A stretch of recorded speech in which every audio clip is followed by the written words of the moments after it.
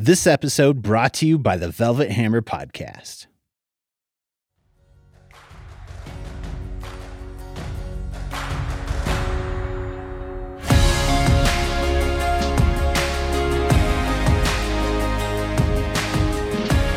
This is Young Lawyer Rising from the American Bar Association Young Lawyers Division and Legal Talk Network. I'm Sonia Russo. This is the second part of our two-part series on financial wellness.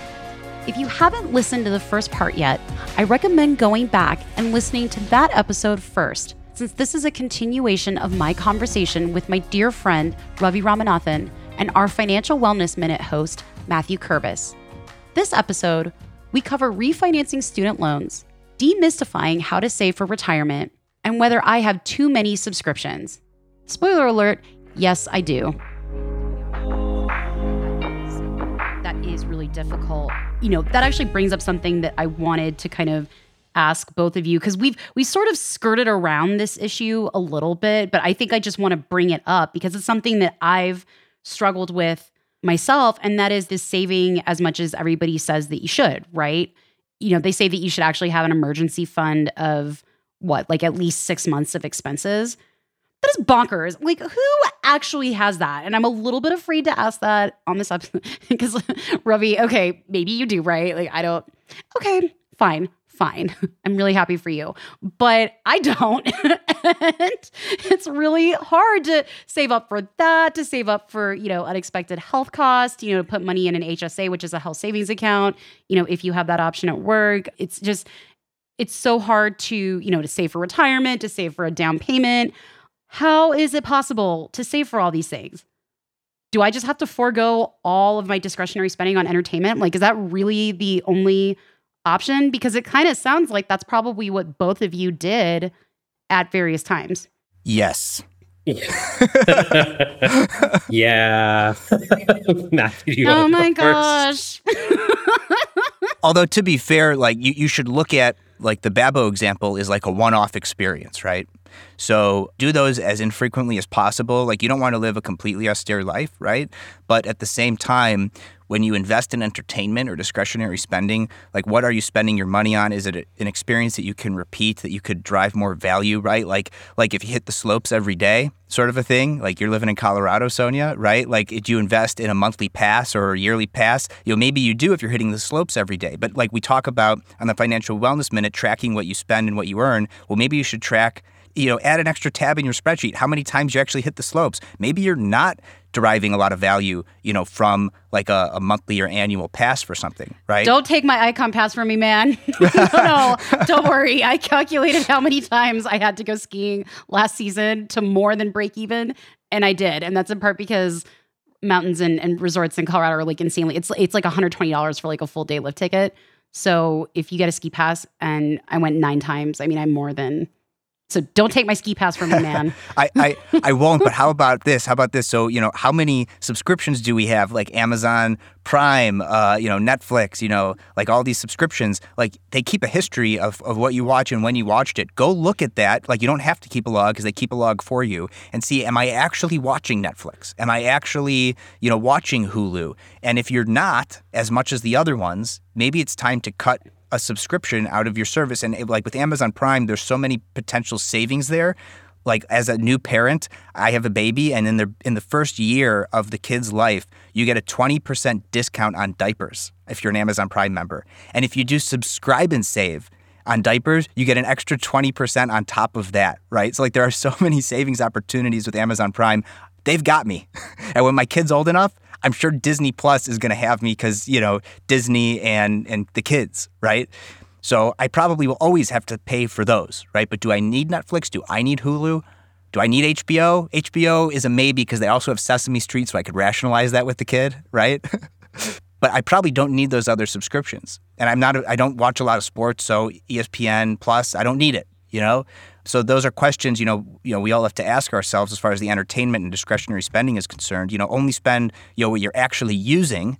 And if it doesn't track it for you, track it yourself. And then the other side of that is invest in entertainment that has repeat use. So video games is one of the if not the largest, in terms of annual revenue entertainment space. I think it passed gambling. in the last few years. So more people spend money on video games than any other form of entertainment, and then there's repeat value there. You buy like a Nintendo Switch Lite, it'll cost you $200. You buy a couple of games that are on sale, for $20 or $30, and that's, months of entertainment potentially, when you need to chill out and have some downtime. So there are affordable repeat ways to get that entertainment discretionary spending where you don't have to go and spend hundreds or thousands of dollars a year to get that. So what I'm hearing you say, Matthew, sorry, Ravi, is that I have permission to get a Nintendo Switch. Only if you stop spending money on other entertainment and discretionary things, right? It's a balance. Come on, man. That's a lot. Sorry, Ravi, what were you going to say? As an avid Zelda fan, I appreciate this message. But there's a reason companies are shifting to subscription models wherever they can, right? We get more revenue that way, and we all kind of get locked in.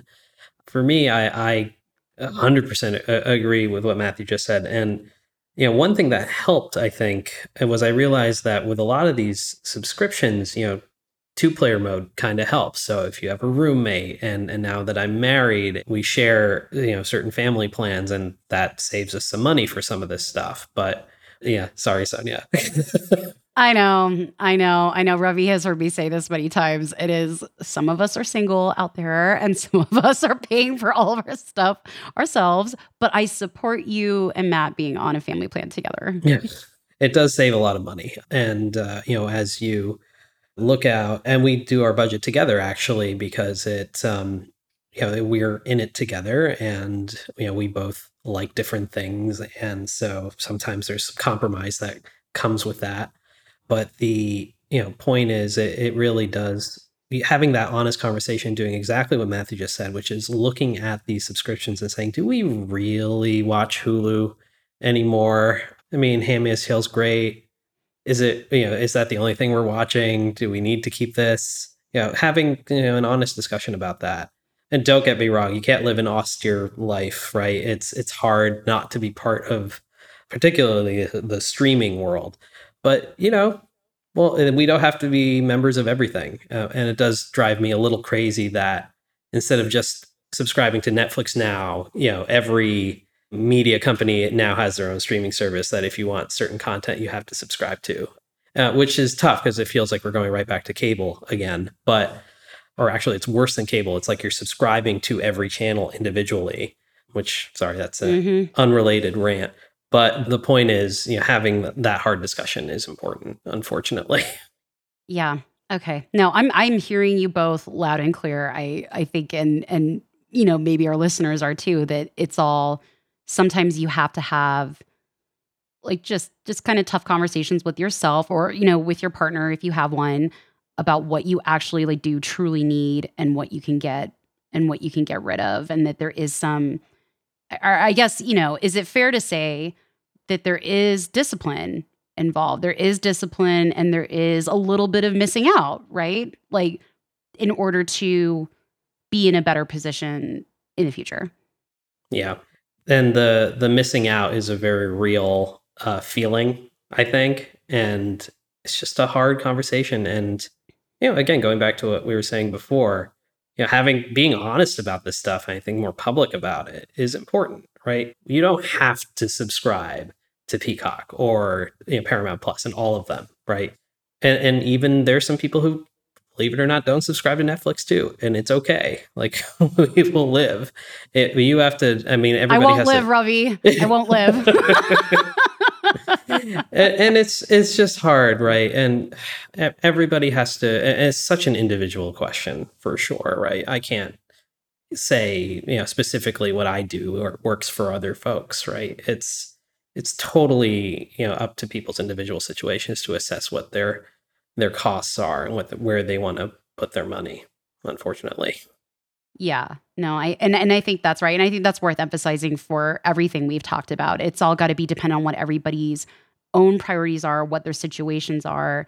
But, I think a lot of what we've talked about is pretty generally applicable, just in terms of how people prioritize things. And that's going to change per person. But it's important to kind of apply some of these general principles. So, in line with that, Ravi, you mentioned something earlier on that I just want to circle back to because I think it's related to another thing we talked about. So you talked about how you refinanced your student loans, which essentially basically repackaged them.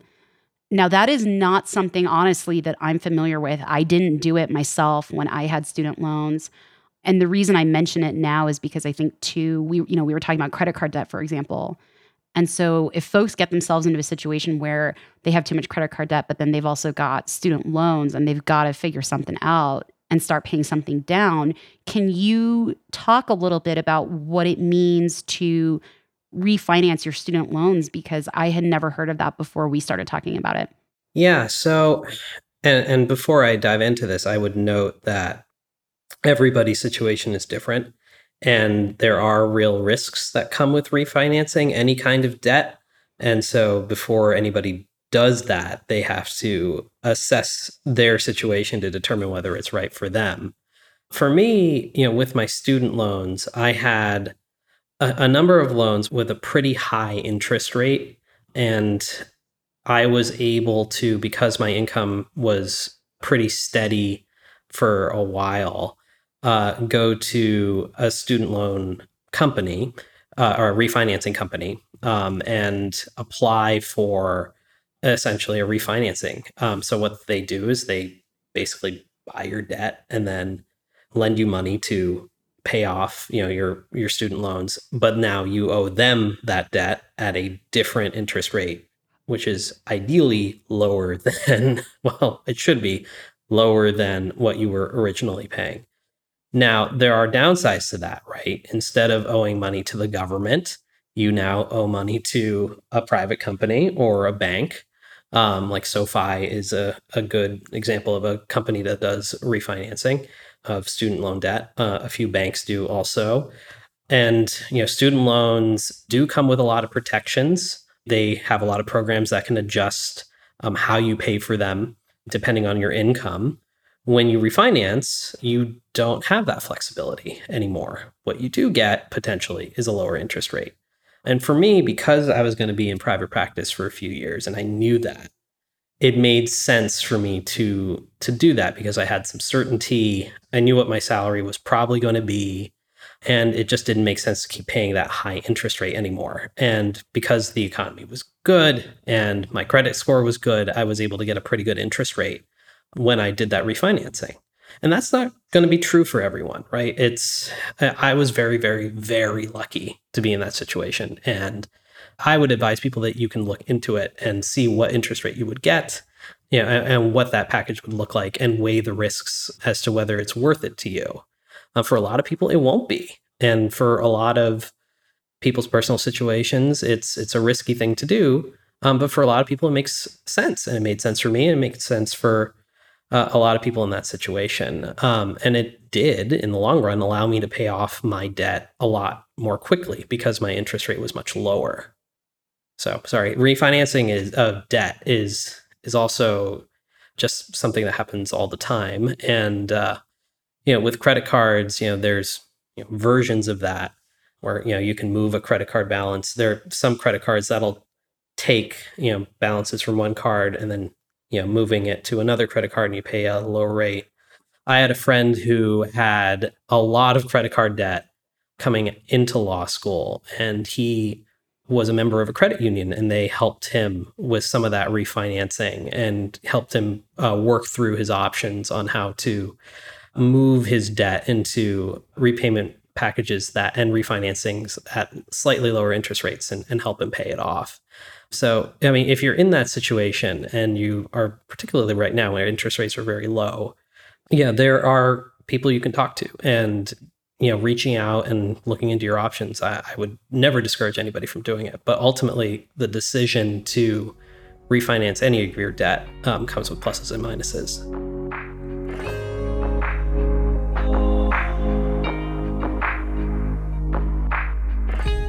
We hope you're enjoying our conversation about financial wellness with Ravi Ramanathan and Matthew Kurbis. We're going to take a quick break to hear a message from our sponsor. We'll be right back. The Velvet Hammer Podcast is a down and dirty look at what really makes trial lawyers tick.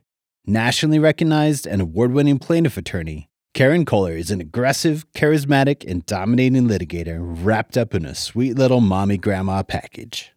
Her colorful stories teach lessons drawing upon 35 years of experience, including the sensational 4-month Ride the Duck trial in Seattle. Subscribe for free on your favorite podcasting app. Welcome back, listeners. We now conclude our conversation with Ravi Ramanathan and Matthew Kurbis on financial wellness. And I did that calculus and decided to not refinance my student loans. And that was because in my experience, I had a relative who, it was very sad, but his spouse passed away and they had a lot of student loan debt. But when they passed away, since their student loan debt was all federal, it went away with them. So it was very sad, but he wasn't left in all this debt that he had to pay off that wasn't his. If you refinance and you're married, I believe it becomes like a marital debt, depending on the refinancing package and all that. So there are things to weigh there. And since at the time I was just looking into the rates being so low and being able to save a lot of money since I was very aggressively paying it off.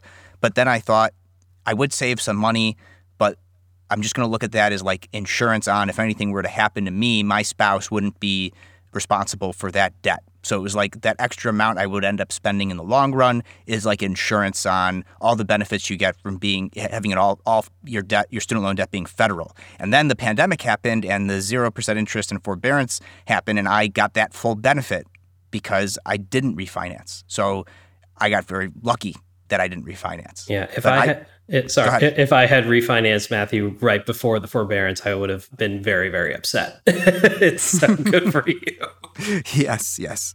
I'm so glad you brought that up, Matthew. I think that's a really good example. Both you and Ravi, that's a really good example of how you both thought through this issue of how or do I want to refinance my debt, and what are some different things that I should be thinking about. And, I'll throw my own, so this wasn't with my student loan debt, but a couple of years ago, I had to buy a car because my beloved car, Margaret, was totaled in a was totaled in a car accident. So I had to get a new car, and I had to take out a loan for that car because I didn't have, that money cash to pay for it. And one of my friends was like, oh yeah, because I had gotten that interest rate on that loan was bonkers considering that my credit score is pretty good. It was really, really high, and it still is really, really high.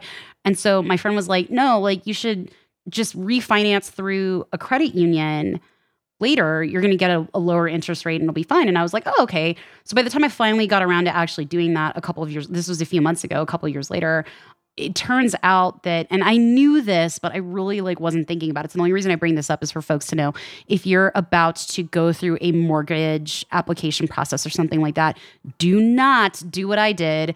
Do not try to refinance something, because when you apply for that, the financial institution is going to do what's called a hard credit check. They're going to do an inquiry. It drops your credit score way more than I thought it was going to. And it's fine for me because it's not like I was trying to do anything at that moment in time, but you want to make sure you get the timing right on that too, that you're not going to artificially basically drop your credit score right before you need to apply for credit. Is anything I'm saying making sense to folks? Yes. If you can wait before buying a home, when you're planning to buy a home, if the timing works out for you, wait 2 years from your last credit check, because they stay on 2 years. They stay on for 2 years, your credit checks, and oh my God. And depending on, if you've never missed a payment, all these other factors that go into your credit score, it might not impact your score that much. I just bought a home. They had to actually, because of the timing, we put in an offer in January on a home, and then we ended up losing that, and we didn't actually close on a home until June. So we were home shopping it was a crazy real estate market in 2021. But the moral of the story is they had to do 2 pulls of my credit checks because I did it so early on the first home, and then in order to close, they had to do a second one, right?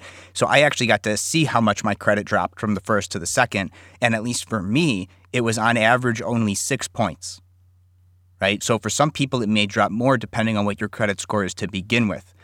But 6 points could be the difference depending on where you are from excellent credit to great credit or great credit to good credit. So you do have to be careful. And now I hope our car, we just have the one car, we were downtown. I hope it lasts for another 2 years before I have to get because now I have 2 checks on my credit and within a few months, I have to wait 2 years before those go away, right?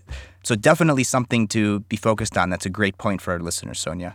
Yeah. And I wish I'd known that. Even now, when you just said, I didn't know it was going to be 2 years, but I really wish I had thought more carefully about that, because I ended up not actually refinancing my loan through the local credit union here. I ended up deciding not to do it. And so it was basically, it's a completely unforced error. And now you're saying I'm stuck with that for like 2 years. So that's just great. But yeah, so I think maybe the kind of the last main topic I want to get into is retirement. And we've talked about that.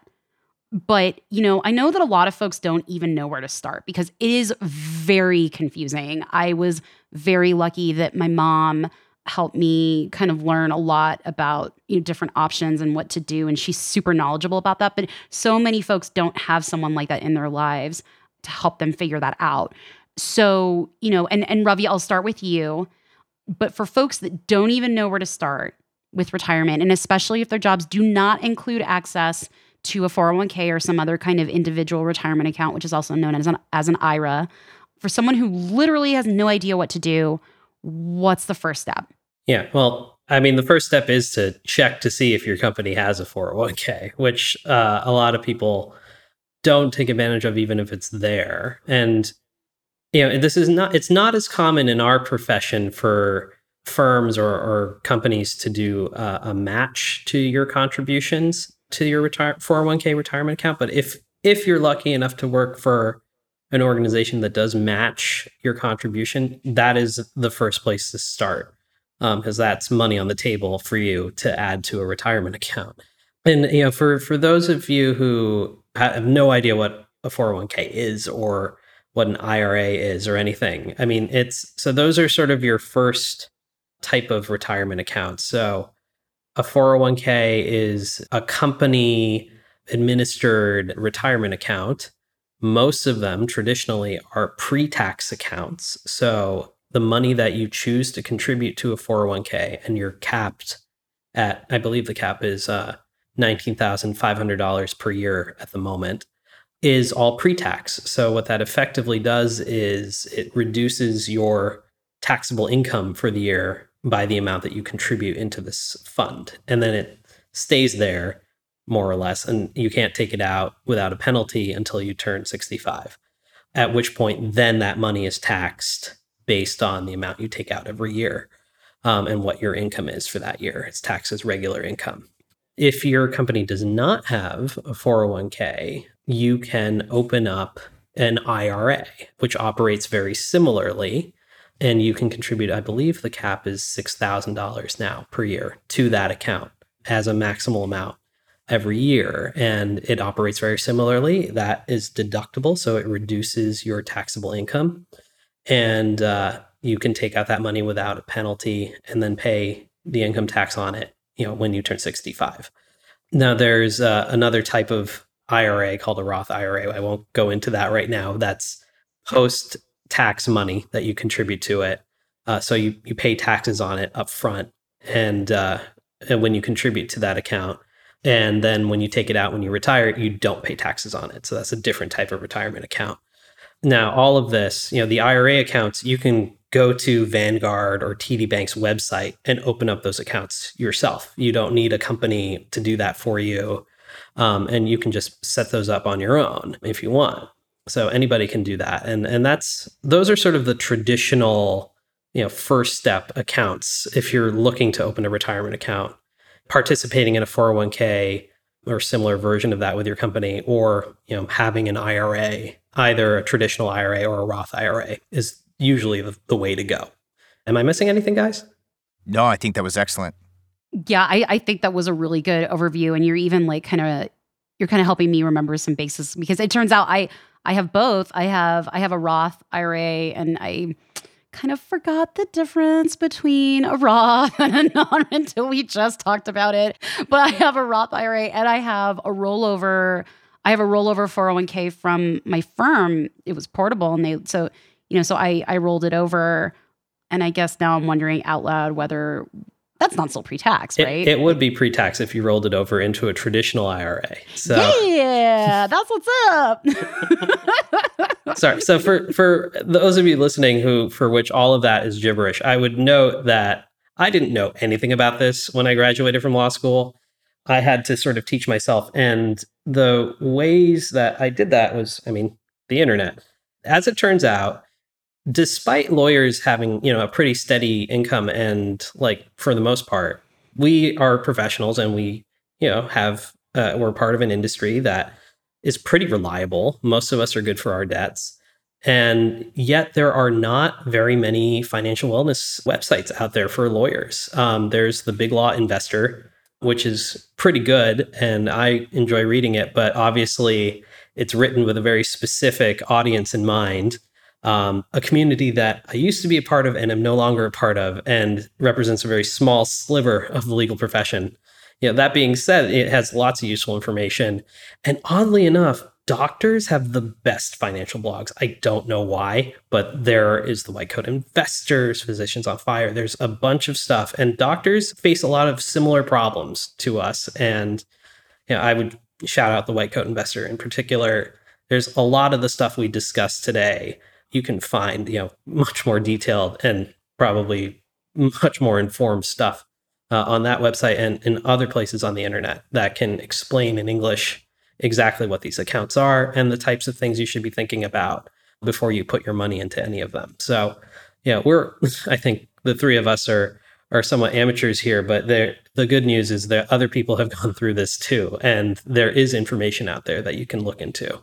And to remind people that this is on Legal Talk Network and we are lawyers, I'm going to attempt an analogy here to try to emphasize what you just said about, check your sources essentially, right? Like when you're citing to legal precedent, you're not just going to cite to one case that says, that supports what your argument is. You're going to find other cases out there that also support it. So in the same way you do your research in your legal briefs, if you're that kind of lawyer, do your research when you're making your financial decisions, and don't just go to Vanguard. Don't just listen to this financial podcast or that financial podcast. Find multiple sources that could help educate you to make whatever decision is right for you, and then probably talk to a financial advisor, probably. Yeah, though that's tricky too, because sometimes financial advisors disagree and have their own incentives at times. So. And they're not all fiduciaries. So yes. Ask if they are fiduciary, and if they are, that's a good thing for you. Yeah, I am really glad that you brought that up, Matthew. That is super important. I think folks need to understand that there are different fee structures in place. There's different incentives in place. And what Matthew just mentioned, not all of them are fiduciaries. And so you want to make sure that you understand that. I think, in line with what Ravi just said, Matthew, I want to ask you, what are some resources that you've used? Because I know for me, and this is why I invited Ravi to be on this episode. For me, it's my mom and Ravi, but we don't all have, my mom and Ravi. So what are some sources that you've relied on in trying to get some information to be more financially literate and well-informed? I tune in every month to Young Lawyer Rising through the very end, and I listened to the Financial Wellness Minute by Matthew Kerbis. In addition to that, I also have a family member or two that I go to, and not everyone has that, right? My own father is financial industry tangential, but again, my father-in-law is sort of more tuned in, and now he's retired, and pretty much all he does is not all he does, but he enjoys, following the stock market, following the trends, looking at international trends, and so that's what he's doing in his retirement. So he's able to, help me and my spouse allocate our 401k investments, right? So that has been super helpful, and not everyone has that. But Berkshire Hathaway, read up on the things they're publishing. That's Warren Buffett and Charlie Munger's company. That's another great source that you could go to and listen in.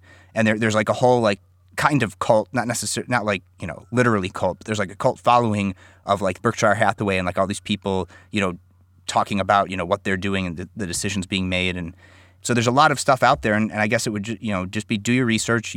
Most of the people listening are probably going to be lawyers, not everyone. But, attorneys know how to do their research. So do your research. Well, I think that's a great note to wrap up on. Ravi, thank you so much for coming on the show with me and Matthew. And Matthew, thank you also for being on the show in a more expanded role this time. My pleasure. It was a pleasure, Sonia.